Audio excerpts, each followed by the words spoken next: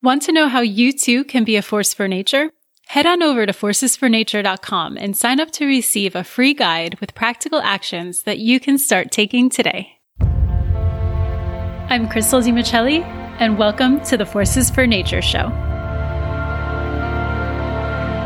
Do you find yourself overwhelmed with all the doom and gloom you hear of these days? Do you feel like you, as just one person, can't really make a difference? Forces for Nature cuts through that negativity. In each episode, I interview somebody who's doing great things for animals and the environment. We talk through the problem they're addressing, the solution they have found, what keeps them going, and we'll leave you with practical action tips so that you too can become a force for nature. Today's guests are Nina Facione and Jeff Flocken, the founders of the Emerging Wildlife Conservation Leaders Program, otherwise known as EWCL. EWCL is near and dear to my heart, myself having been accepted into its fourth cohort 10 years ago now. It was one of those pivotal experiences for me, both professionally and even personally. More on that a little later. EWCL was created to fill a need for more well-rounded, connected, and skilled leaders in the conservation field. They've delivered on that and so much more. Be sure to listen until the end to learn how you can get involved in one of the best professional development opportunities out there.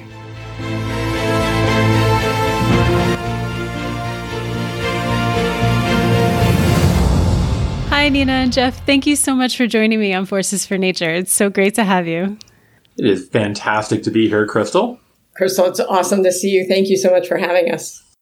Today, we're going to be talking about the Emerging Wildlife Conservation Leaders. And before we get into the details of what exactly the program is, can you tell me a little bit about what your motivation was behind the creation of what's otherwise known as EWCL? I can start with that. First off, Nina and I were both kind of peers in the conservation and wildlife community coming in together. And as such, we were able to see some of the things that were really frustrating. And we were both so passionate and excited about conservation, and seeing some of the lack of capacity and lack of training and lack of opportunity stifling what could otherwise be very successful, individuals and effort within the conservation field was really frustrating. So the two of us sat down, and after many, many times complaining about some of the things we were seeing that we didn't care for in the leadership in the community or lack of vision, we decided to do something about it. One of the other things we had discussed is that people learn a lot of technical things in college and in grad school, but then they don't learn really some of the more hands-on skills. And we talked about that. And then a third aspect we talked about, and oh my gosh, Jeff, this seems like a million years ago. I think it was 1,000,001 years ago. When you're young in the profession, it's hard to break in. Your older colleagues are established. Frankly, when I was a young colleague, my older colleagues went out and played golf together on a Wednesday. And it's hard to kind of break into those circles. And so part of our initial motivation was to help these emerging leaders, these early career professionals, create their own networks and grow up with their own peer groups and networks, on or off the golf course, but talking about wildlife conservation. When did you guys create EWCL? At this point, I think it was about 17 years ago. Does that sound right, Nina? I think that's it. Jeff and I were doing a koala workshop together in Australia and started this conversation and came back and just started implementing it. Well, the implementation actually was part of the fun. We pulled together some of our favorite people in the conservation field, people that we loved being around, loved laughing with and working with, and all of whom we'd seen as being the kinds of leaders we wanted to see more of in the field. And we asked if they'd like to join our board. And what happened then is we had this incredible group get together and start brainstorming how we can really do something to help change conservation and the conservation movement in a very positive way is what we were hoping for. And I'm thrilled to say I think it worked. And it was very much a group effort with a lot of great minds putting their heads together. Can I tell a story? You can edit this out, Crystal. But one thing about the Emerging Wildlife Conservation Leaders Program is that everybody loves to tell Jeff stories. So Jeff's like, oh no, what you gonna say? Jeff and I did all of this on our weekends and our evenings, right? This was outside of our jobs. And so we were in my work office over a weekend preparing all the materials for the first ever UCL class, working so hard. But the alarm system was on in the building, and I'm short enough that I didn't set off the alarm, but Jeff's very tall. And so every time he walked anywhere, he was setting the alarm system off in the building. So that's one part of the genesis of UCL. Jeff had to kind of creep around the office building not to set off the alarms as we were prepping for our first ever training. Oh, yeah. I remember a lot of weekends and evenings. And actually, so this is another little UCL story. We were having a UCL board meeting right before training that was coming up. And it was, a snowstorm happening. And I was at my house and it was on the weekend. And my wife went into labor. And we were about to have our only child. And Nina's like, you should really go. And I'm like, it's okay. We've got time. We've got to finish this call. And everybody on the call was like, what? What do you mean? And I'm like, it's not that far to the hospital. It's just a little snowstorm. We'll be fine. We've got to wrap this up. And so that was one of those weekends where UCL kind of dominated. Mary still kind of barely forgive me for that one. I could imagine why. Oh, that's great. I mean, so that I think is absolutely testament to both of you guys and all the people who are involved in UCL. The passion that everybody brings to the program is above and beyond and borderline crazy. Borderline crazy, Crystal. When we're talking passion about UCL, I think you have the best UCL passion story because Jeff and I were both at your wedding. Are you willing to share with your audience your UCL passion story? That passion story. Oh, yes. Well, yes, that's such a good story. And I can make it really long or I could try to make it short. Let's see how it comes out. So I was going to my second training of UCL. And at the time, I was doing a fellowship in Panama. And so I had arrived in Florida. And as a matter of fact, I reached out to Jeff and Nina for advice before taking this fellowship opportunity. And Jeff was like, no, don't do it. Do you remember that, Jeff? And Nina was like, yes, that's a great idea. You should totally do it. So this has a little bit of kudos to Nina. Thank you. I take full responsibility for what happened next. So I arrive in Florida and I'm at the baggage claim. And Nina comes and meets me at the baggage claim. And you're like, oh, I forgot to tell you, there was somebody else also from Panama on the plane with you. Like, there was another UCLer. And so as we were walking to the van after getting the luggage, I see this. And there's this handsome man standing outside the van. And I'm thinking, damn, I can't believe you forgot. And we get in the van and we're driving to White Oak where the training was taking place. And he's sitting behind me and we're all chatting. And he's got this deep, sexy, buttery voice. And I'm just totally sold. But it was a very professional week. We both head back to Panama our separate ways because we were in separate parts of Panama. But then, as Javier tells me, a few weeks or a couple months later, he gets an email from Jeff who asks him, have you checked in on Crystal? Is she doing all right there in Panama? And he's like, oh, yes. Let me reach out to her, see if she's okay. So this is where Jeff comes in. I know. I didn't realize that. Back up. Jeff gets some credit too. Good. So Javier reaches out to me and, well, long story short, we end up connecting. I go visit him in Panama City and 9 years later, we're married and traveling around the world and doing cool things. Oh, yay. Due to both of you and UCL. It's a UCL love story. I know. We love it. We love it. It's my favorite UCL story. I like it a lot. Now that we've learned a little bit about what went into creating this program, can you tell me more about what it is? UCL is a 2-year leadership training program for early career wildlife professionals. And it has 3 primary components. We work on skills training in a very experiential way. We work on networking. There's a huge networking component with other classmates, graduates of the program, board members, other professionals that we bring in. And then the third component, maybe the most fun, but they're all equally important, is that each class, they divide into 4 groups and works on kind of a hands-on in situ or in the field conservation project over the course of their 2-year program.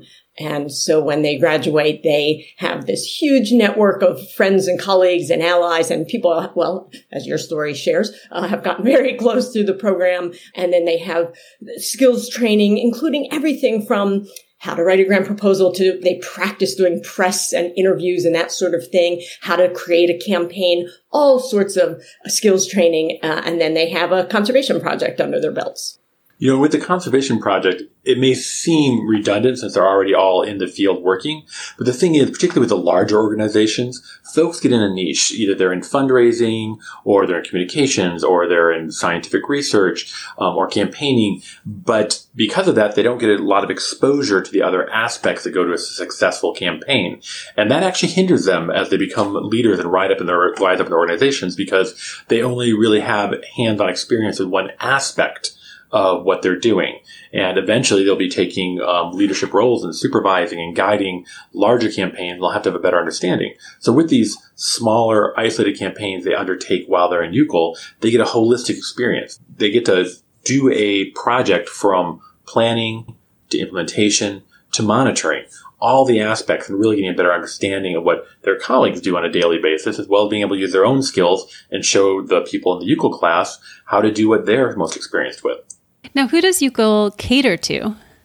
I think you may have mentioned it. Yeah. UCOL was really founded to help early conservationists who are doing wildlife conservation either locally, nationwide, or internationally. And that tends to be people who are in their late 20s, early 30s, all the way to late 30s. Also, we have a mix of folks who are here in the U.S. practicing international conservation, as well as folks outside of the U.S. who are doing conservation in their own countries. Almost every class, which tends to be between 20 and 25 participants, has 3 to 5 international participants who are funded by some of our great sponsors like the Houston Zoo or Wildlife Conservation Network.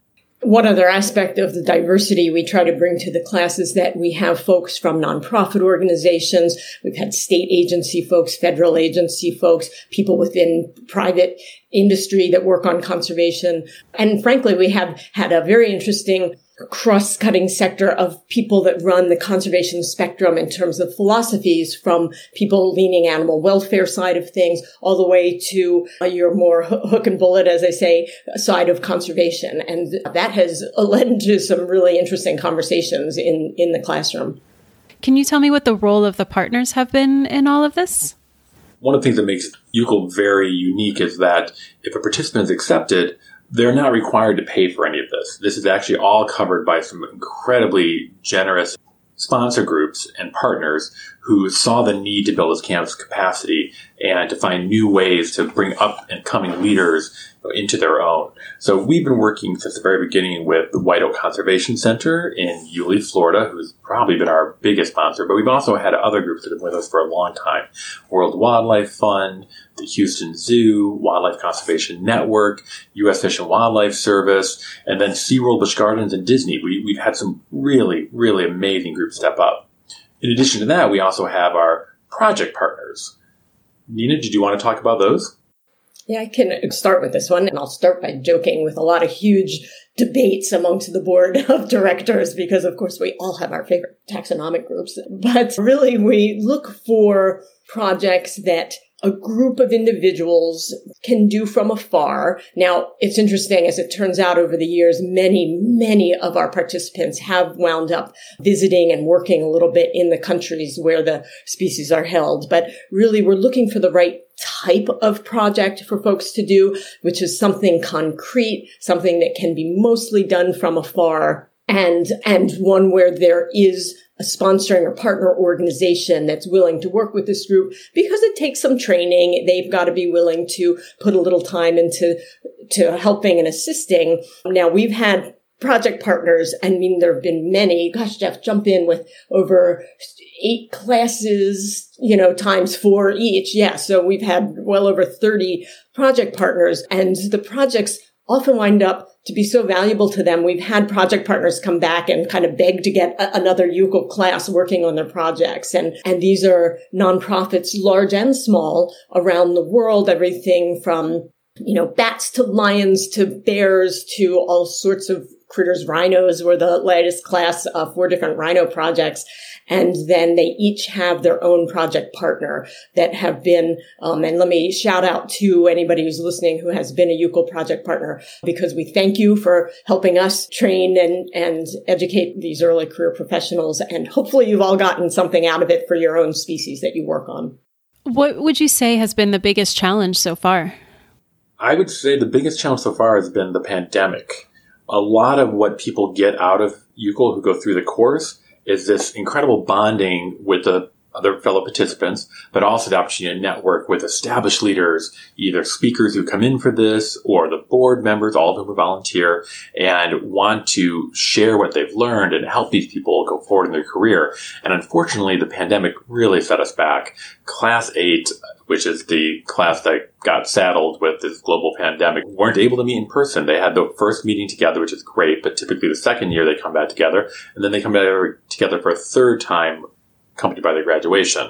And the world being what it's been for the last 2 years, we had to keep postponing and then canceling these in-person trainings. And luckily, our trainers and our board and everyone stepped up with these virtual trainings and lots of opportunity, but it's really not the same thing. Part of that magic that emerging wildlife conservation leaders has cultivated has been through the in-person gatherings and bondings that happen typically at White Oak, Florida, and sometimes in other places as well. So that's been a struggle. We want that class to have the same incredible experience that the first 7 classes had, and we really had to adapt and try to figure out how to make that happen given the state of the world. I'll add to that. I completely agree. The pandemic really threw this poor class, but in every cloud has a silver lining kind of thing. The class stepped up in such a huge way and found their own way to bond virtually. And also, I will say that the projects delivered by this class were phenomenal. They had extra time because their class dragged on. We joke for oh my God, it's been 10 years since this pandemic started. But so they had extra time to work on it, but they actually did that. They put all this extra energy, and we had 4 phenomenal, all rhino, something near and dear to my heart, projects come out of this class. And so they made the best of it, and hats off to them. I do have to agree that some of my favorite memories were from the in-person meetings. But they did a phenomenal job with their projects, and they seem to have made lemonade from lemons. They did so great. With all of the successes that you guys have had over the years, and the wonderful projects that have come through, and just the great connections people have made, and I can go on and on. Do you have a particular moment that you said to yourself, this is why I do it, like a success story or some proud moment? I'll jump in with mine first. I think it would have to be our pangolin story. For listeners who aren't familiar with pangolins, they are this incredible mammal that's fully scaled, found in Africa and Asia, and it unfortunately has the dubious distinction of being the most trafficked mammal in the world, and they're incredibly endangered. And so that was one of I think it was class 2 or 3, we selected pangolins as a project for the folks to work on. And that group came together and they did a really great educational project in Southeast Asia where trafficking and demand both happened, overlaid with it being habitat for a couple of species of pangolins. And afterward, the group enjoyed working on this so much that they stayed together, and 2 of them went on to form Save Pangolins, an NGO devoted to pangolin conservation on top of their day jobs. And I'm so excited to say that one of them right now actually is a co-chair of the IUCN Pangolin Specialist Group, which is the world's leading authority on pangolins and pangolin science and conservation. So they both very generously credit UCL to putting me on this course in their lives. And by the way, the other one heads up the Pangolin Conservation Fund for the Wildlife Conservation Network, which literally puts hundreds of thousands of dollars into pangolin conservation annually. So they both have been such incredible ambassadors for UCL in the way that they have taken their species project and made it part of their career and made such a big difference for that animal.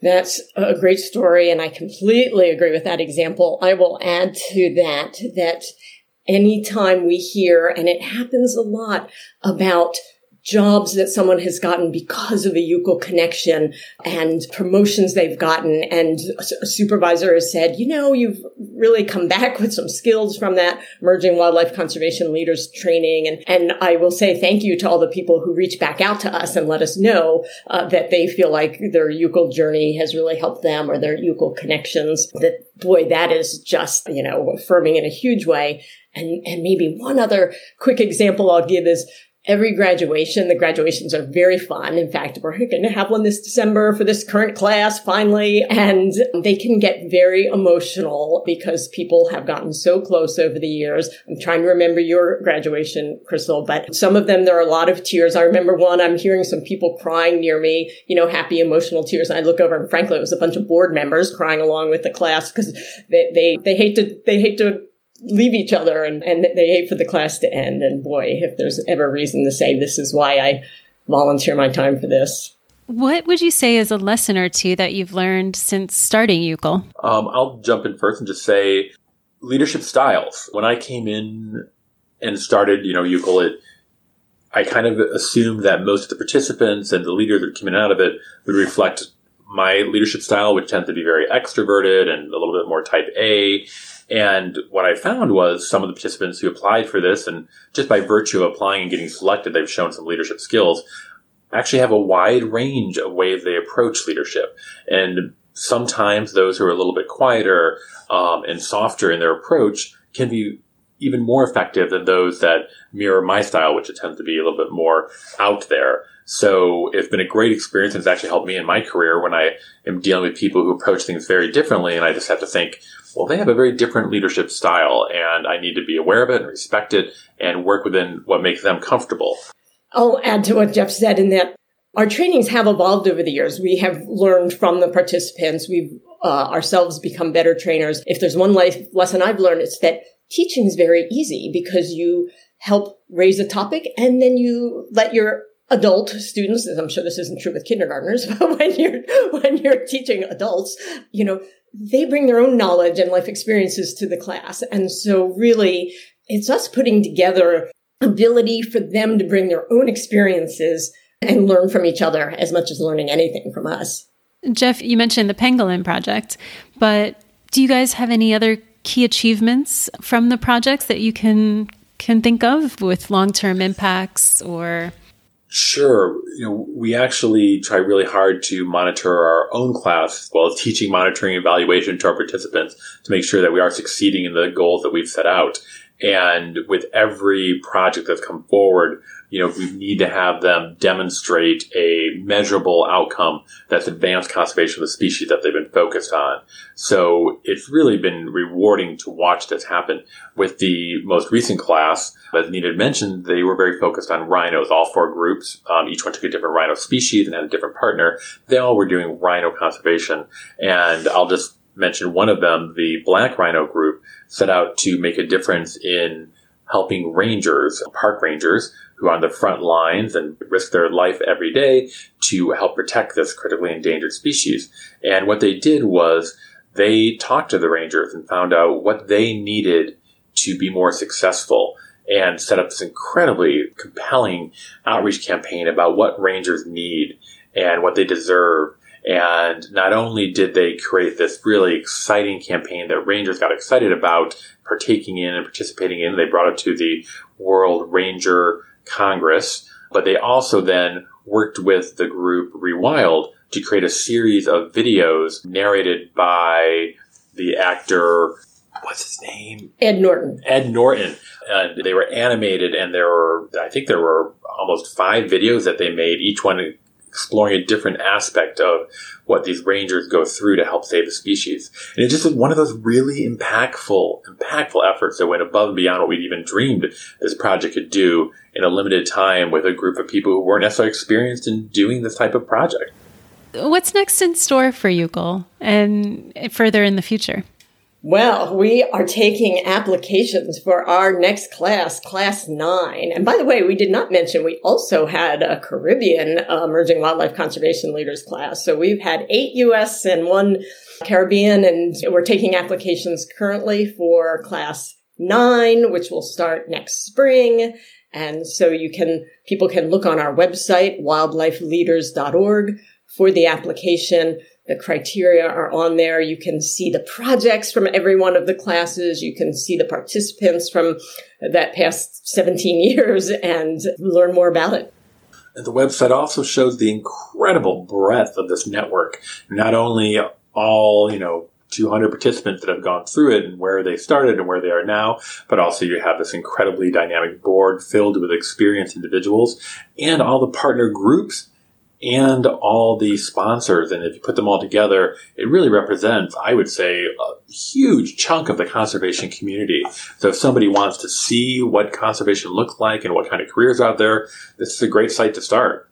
I'll put a link to the website and your social media and the application in the show notes for anybody to easily find.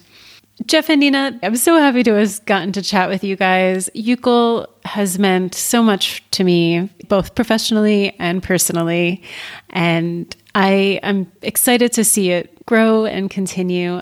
Thank you for all that you're doing. You're making a difference.